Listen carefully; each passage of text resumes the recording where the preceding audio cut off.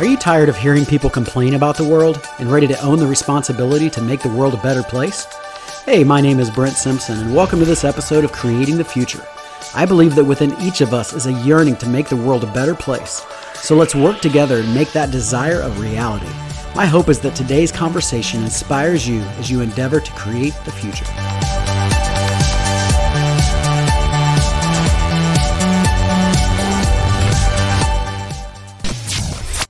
Hey, what's up, everybody? Welcome back to Creating the Future. Really excited to have my friend Mike Dow, who's been a friend of mine for many years. And I'm a big fan of Mike Dow for many reasons.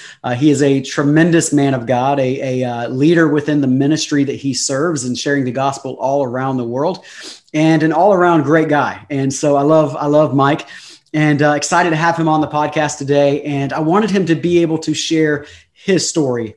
You know, as we talk about creating the future, from so many of us, maybe not everybody, but for so many of us, there's some kind of paradigm shifting moment in our life that we go from being one thing to another. And for a whole lot of us around the planet Earth, that paradigm shifting moment really happens around Jesus Christ. And I know there's some people, you listen to this and you're like, whatever, just listen, just hear us out.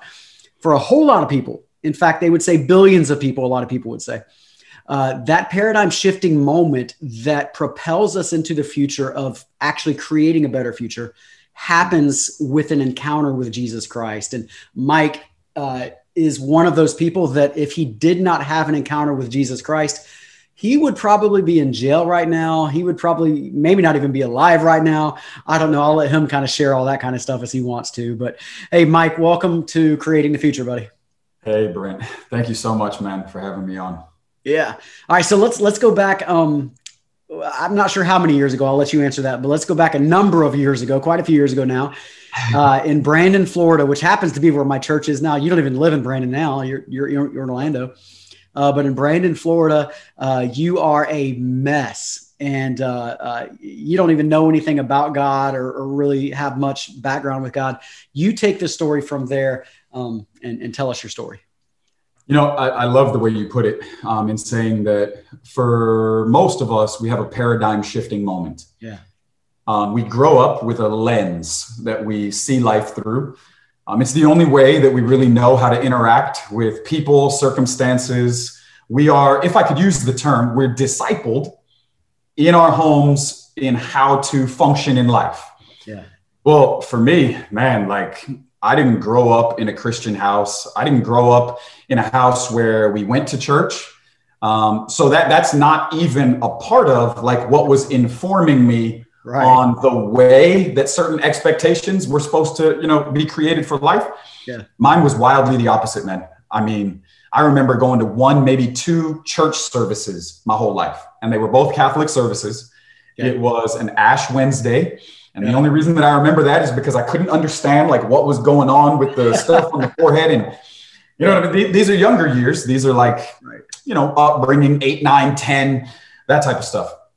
Well, man, then by 11, already experimenting with drugs and alcohol, 12 into a sexual lifestyle, problems in my house, my parents getting into things like, oh man, drug addiction, alcoholism, adulterous living. This was all normal to me. As a matter of fact, because we weren't really connected to anybody else. Right. I think about it regularly. I can't remember a single time where my family got together with another family to go to the park, share a meal. We never had anybody over. I don't remember spending time inside anybody else's homes. And the only reason that I say that is to say what I was living, I thought was what everyone else was living. Right. Because I had never seen something different than what my experience was. It was your version of normal. Yeah. My version of normal. Yeah. And so growing up with that, man, my parents' relationship got worse. They ended up getting divorced. I ended up just a down spiraling effect into deeper holes of drug addiction, alcoholism, sexual activity. As a matter of fact, I ended up getting arrested 15 times. You said I ended up getting arrested. It sounds like you're going to end right there. I got arrested once. No, you got arrested. Time. No, I was so bound to the lie that whatever satisfies you is what is best for you. Oh, wow. I was a prisoner to my own self-satisfaction. Mm-hmm. And I found that it's actually one of the worst forms of bondage, which is why I love the way that you brought up Jesus. Yeah. Because pursuing Jesus actually is one of the only real ways to set me free from the pursuit of myself. Mm-hmm. But for years and years and years, and this ended up looking like a bunch of things, man. In and out of jail 15 times. I got expelled from high school, living a gang type life. Again, drug dealing, drug addicted. Through my sexual activity, I ended up getting a sexually transmitted disease at 17. I woke up with some, let's just say, Southern parts issues. Right. Right. Went to the bathroom and started freaking out. Yeah. Called my mom, got to get to the doctor. No, we can't go next week. Got to go today. Yeah. Went into the doctor's office. When he ran a brief inspection of what was going on, he's like, this is super clear. We're going to do the blood work anyways. You have herpes. Yeah. And he told me, like, man, it'll be a part of your life forever. This is now a part of your story. Right. Another paradigm shift. This is now a forever part of your story. And why is it forever? Because science has no cure for this. The medical profession hasn't found an answer for this. We're going to issue you pills. We're going to prescribe you, but that's only going to hope to suppress the outbreaks, if you would. Yeah. But he said, if you ever get married, you're never going to be intimate with a spouse without the transference of it. It's 100%. He's like, if your wife ever gets pregnant, you'll never be able to have children in a natural way without them being, and as I was told that day, quote unquote, tainted by your life's decisions. Wow. Now this is at 17. Yeah. Right. So you would think that at this point, like, wake up, stupid. You know what I mean? Like, you're ruining your life. Right. Like, I mean, obviously your plan is not working. So that was kind of a step in that wake up call story. Yeah. You would think so, but it wasn't. I went further into a nosedive into darkness. Yeah. Things got way worse. I got way worse. All of my extracurricular activities ramped up to new levels. I hated my life. Yeah. I hated my life. I was angry because I thought that God created two types of people. Yeah. I thought that he created people that had this Disney, Hollywood, like fairy tale type ending. Right. Nice marriage, couple of kids, a dog, white picket fence, successful job, no real tragic situations. Right. And then I thought there were folks like me who lived in a perpetual state of suffering, sorrow, and lived their life with a lot of questions that nobody seemed to have answers for. Mm-hmm. It was foundational for me when my house life ended up breaking up. Yeah. When my parents got divorced, it was devastating. And from there, things just got worse and worse and worse because I didn't understand anything about the world anymore that I thought was certain. Right. But then, like you're mentioning, I ended up in Brandon, going to a church service, not because I was trying to do better. I wasn't trying to get right. I didn't even really believe that God existed. Right. I actually met a girl out by USF and I was dating her. Yeah. And her parents told her, if your boyfriend will start coming to church, we'll let you spend more time with him. It's always the girls that suck you in, man. Ta-da! Like that was my grand invitation to church. I don't know if it's theologically correct, but how many times has the Holy Spirit used pretty girls? I'm just saying. I mean, bro, there's a strong biblical case for that. And so off to church I went. And man, I would go to church drunk. I would go to church high. I would go to church wasted. Right. I had a 5-year suspension on my license, so I couldn't drive myself. So people would come and pick me up and they would take me. Yeah. And then I got to a day, which I remember the day. It is marked in my life. It's October 6th, 2002. I remember it because it was the day that I committed to go to a Sunday night service. Not because I just felt like I needed an extra dose of church service in my life, but I was coming to fight one of the pastor's sons. He had been talking to my girlfriend, and he had looked me up, and he had found my record and a bunch of other things about me. And he was sharing that with her and trying to convince her why she shouldn't be with me. And it was all true. It was all, it's all the same things you do right now. It was all true. Yeah. 100% of it.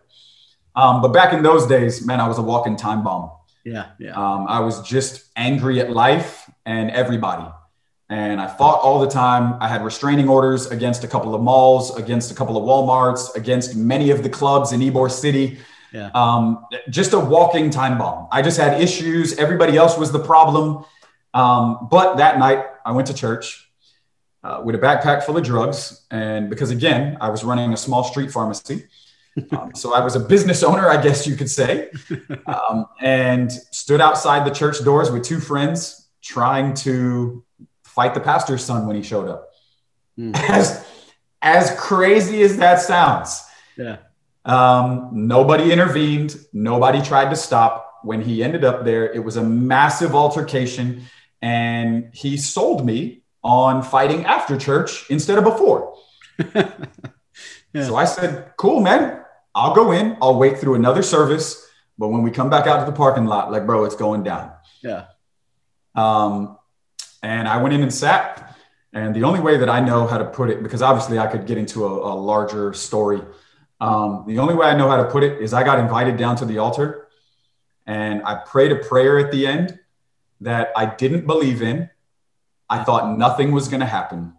I just wanted to get out of there. This place was a circus. It was the craziest place I had ever been in my life. I thought I had seen wild stuff on the streets and in clubs and in bars and, back alleys and nothing readied me for what I was going through. And the pastor asked me, do you want to get saved tonight? I said, bro, I don't even know what that means. Yeah. Saved from what? He said, okay, do you want to ask Jesus into your heart? I said, oh man, bro, that question is worse than the first. Like, who is that? And like, what would ask somebody into my heart? Like, come on, man. And I said, let's do this. Ask me a question that I can understand. I've had almost 20 years in the church now. Yeah. And I think we expect people to understand the language. Mm-hmm. We hold them to a biblical accountability and expect certain standards out of their life, when to me, it was a foreign concept. I felt so far from God in my own heart and in my own mind. Yeah. I knew that I was living as a rebel. I already considered myself an enemy. Right. For the many people along the journey of my life that would, rally up alongside me and tell me, hey, if you keep living the way you're living, you're going to go to hell. I didn't have to wait for an experience in hell. I already felt like I was living there. My separation from God was torment. Yeah. I just didn't know that that's what I would have called it. But anyways, so I'm standing there and he's like, man, how about this? Would you make a decision right here, right now, tonight, to lay your life down for God, to no longer live it for yourself, but to live it for him and for him alone? And I was like, oh, bro, we could have started there. I was like, no, I've never done that. I was like, I understand that. I was like, I've never done that. He's like, do you want to do that tonight? And I'm thinking, whatever I got to do to get up out of this crazy place, like, bro, let's get it so I can get out of here. Like, I'm trying to smash somebody in the parking lot. I got plans. Like, man, I got a backpack full of stuff sitting on the pew. Like, I just want to get my stuff and get up out of here. Yeah. And he's like, repeat after me. Like, I'm going to help you pray. And man, I prayed this prayer. And again, it was all a show. I had no expectation of something happening. I just wanted to pray it real quick, beat up his son, and like get back on to life. Yeah, we forget that part of the story. You're there to beat up the guy who's praying for you and leading you in a prayer, son. So this guy's mom led me to the altar. She felt like she was supposed to pray for me. Yeah. His dad is the one that's praying for me. And neither one of them know that I'm there with a desire to like really do harm to one of their children. Did they really not know that? Like, I know them both, and they're fairly perceptive of, he's a Puerto Rican raised in New York, he's fairly perceptive. He's not like, I'm sure he knew really something was going on. Okay. They knew something was going on, but they didn't know what. Okay. But man, when I started praying, if you would have asked me, like, were you seeking God in that moment? I would have told you no, because I didn't really know what seeking God meant. I didn't know what it looked like or sounded like. Yeah. But what I did know is that for months leading up to that, I had tried to join the military earlier that year. They wouldn't take me. I skyrocketed the ASVAB, but because of my record, they were like, "You're super brilliant, but you're a moron." Like you're intelligent, but you're an idiot. Like, So put all that to say, I would walk the streets at night when all the partying was done, the people were gone, with tears running down my face and looking up into the sky. I would say things like, "I don't know if you or who or what is even out there. Yeah. But what I do know is that if you're not real, I have no hope of being anything different than what I am. Mm-hmm. This is all I know how to do." I knew I wanted to change, but I also knew that I myself had been rendered powerless to actually make that change. Yeah. And so standing there, I prayed. And as I prayed, the only way that I know how to communicate it is I came into a visionary type experience, an encounter, where I saw a man that I knew was Jesus Christ. Wow. And when I saw him, I knew in this visionary experience that he was alive from the dead. He was the savior, not just of the whole world, but for my sins. Yeah. And when he saw me, he came running in my direction. He didn't stay afar off. He came running in my direction, and he grabbed me and he embraced me and he held me, and just started speaking things to me and over me that later I found out were in the Bible.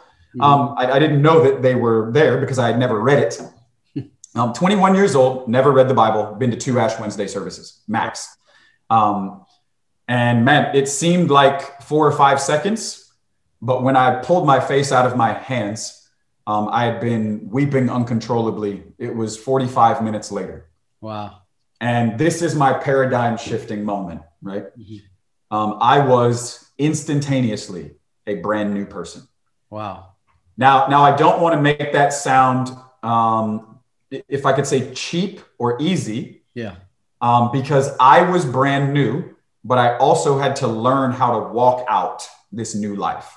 What does that mean to you that you say you were brand new, you were a new person? What does that mean to you?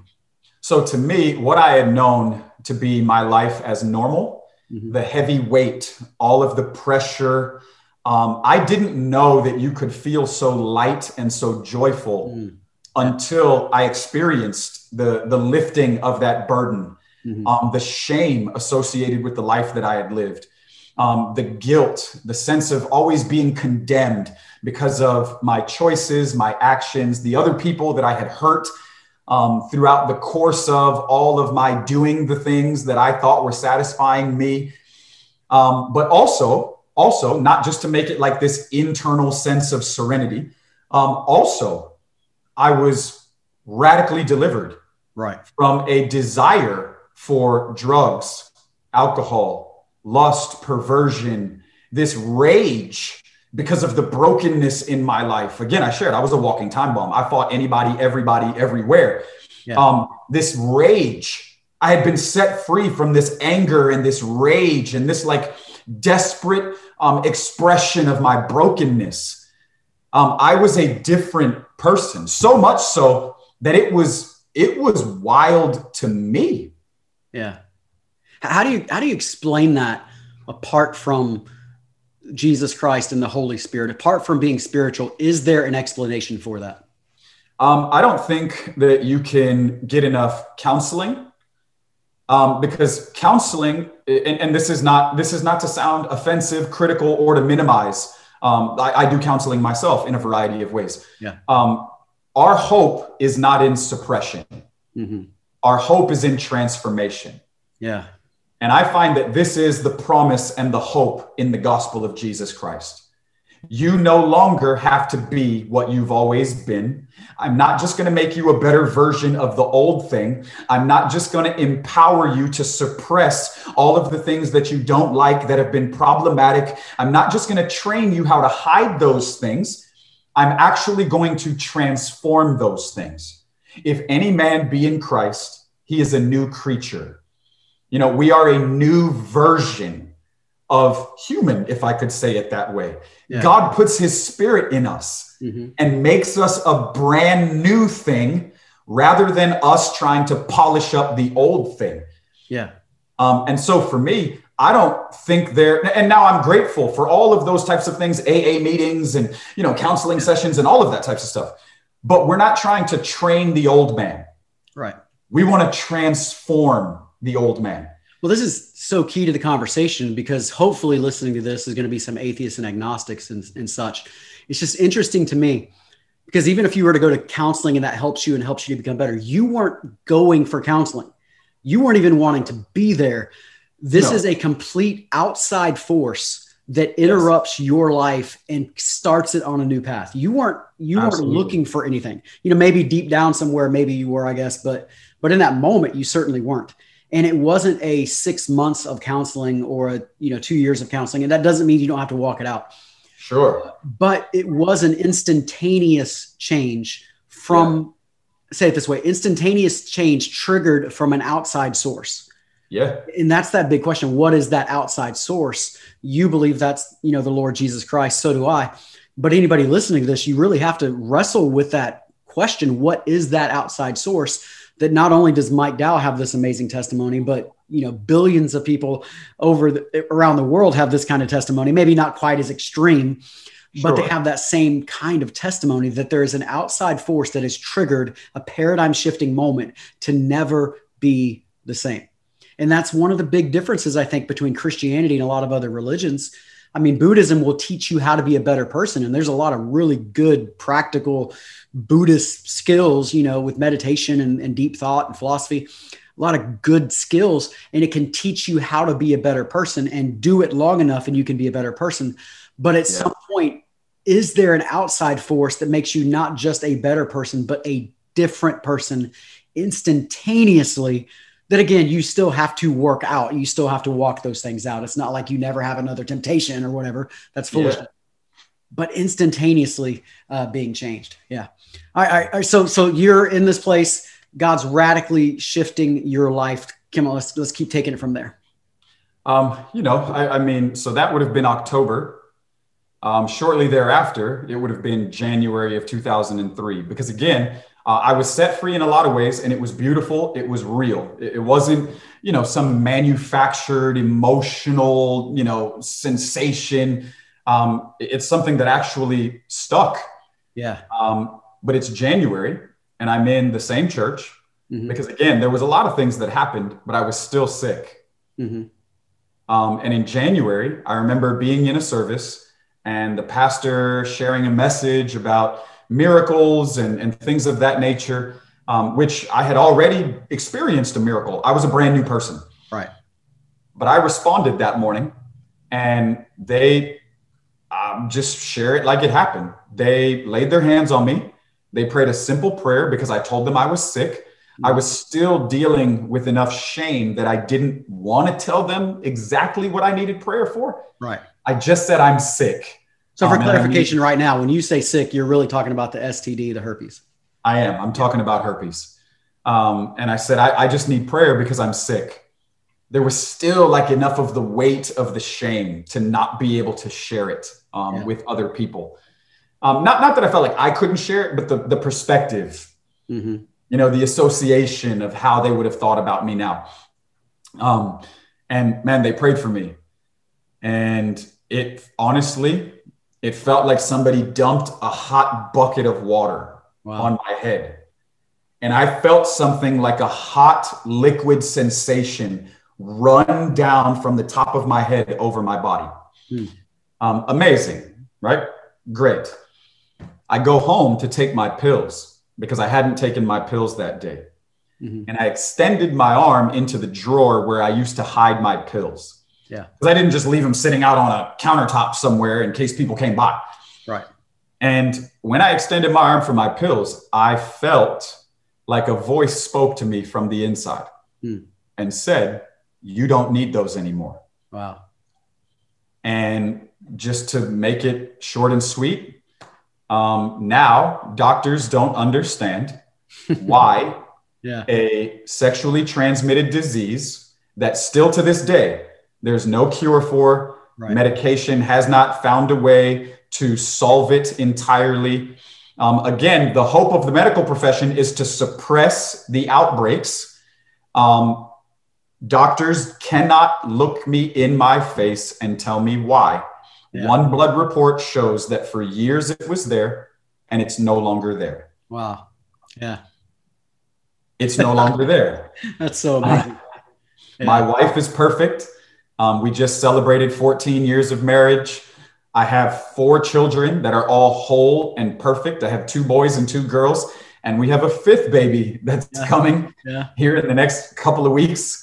And all 5 of them are healthy and whole. And it is mind-boggling to the medical profession. Right. That's so awesome. That's so awesome. And that's what happens when you get this outside force that steps in, because there's some things you can do on your own. And even as Christians, we're required to do on our own. You know, I know you're a big believer in fasting. That's one of those kind of things. So there's these disciplines we're required to do on our own to strengthen ourselves. But I think that's part of the difference in Christianity and other religions is you have an outside force that is helping you on the journey that can step in and create and do miracles in our midst. All right, so that was many years ago now. So let's catch us up real fast. I think there's a funny story there of who your wife is now in context of this story. And so let's start there and then just, you know, what's the future hold for Mike Dowell?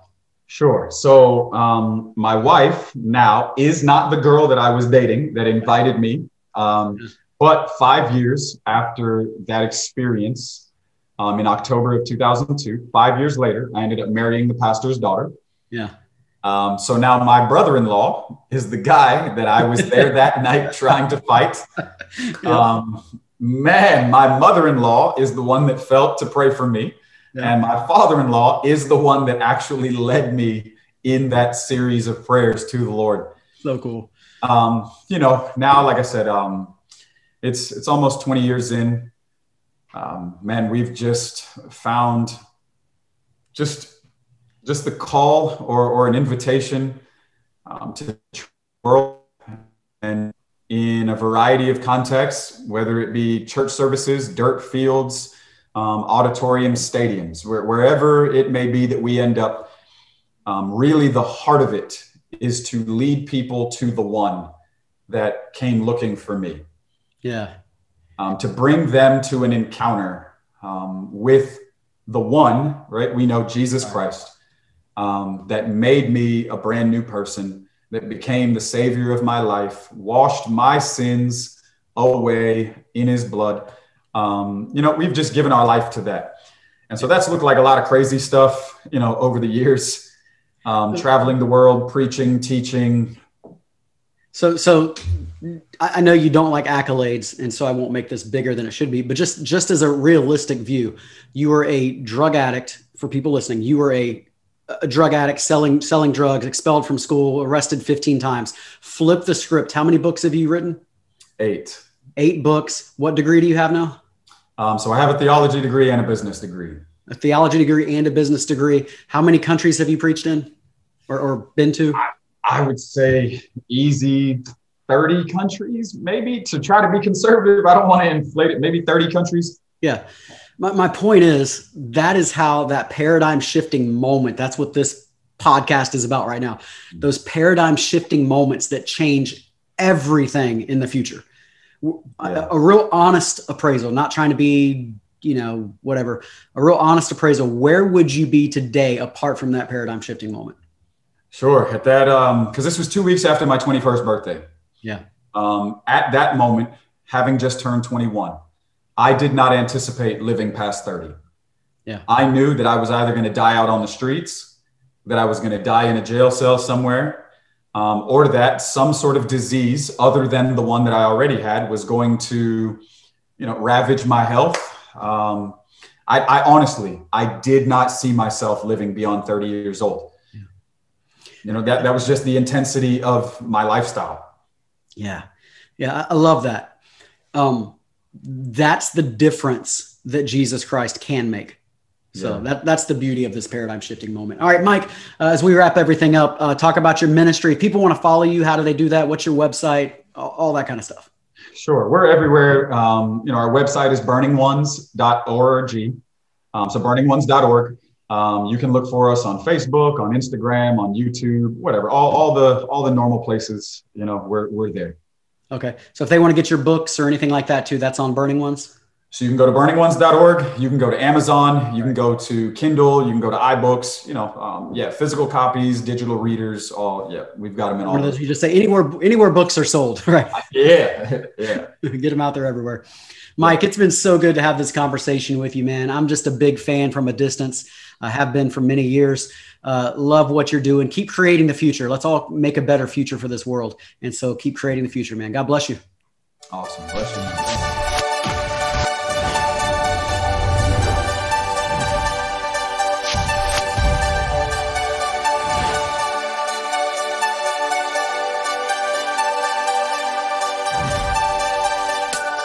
I hope you enjoyed this conversation today, and I especially hope it added value to you.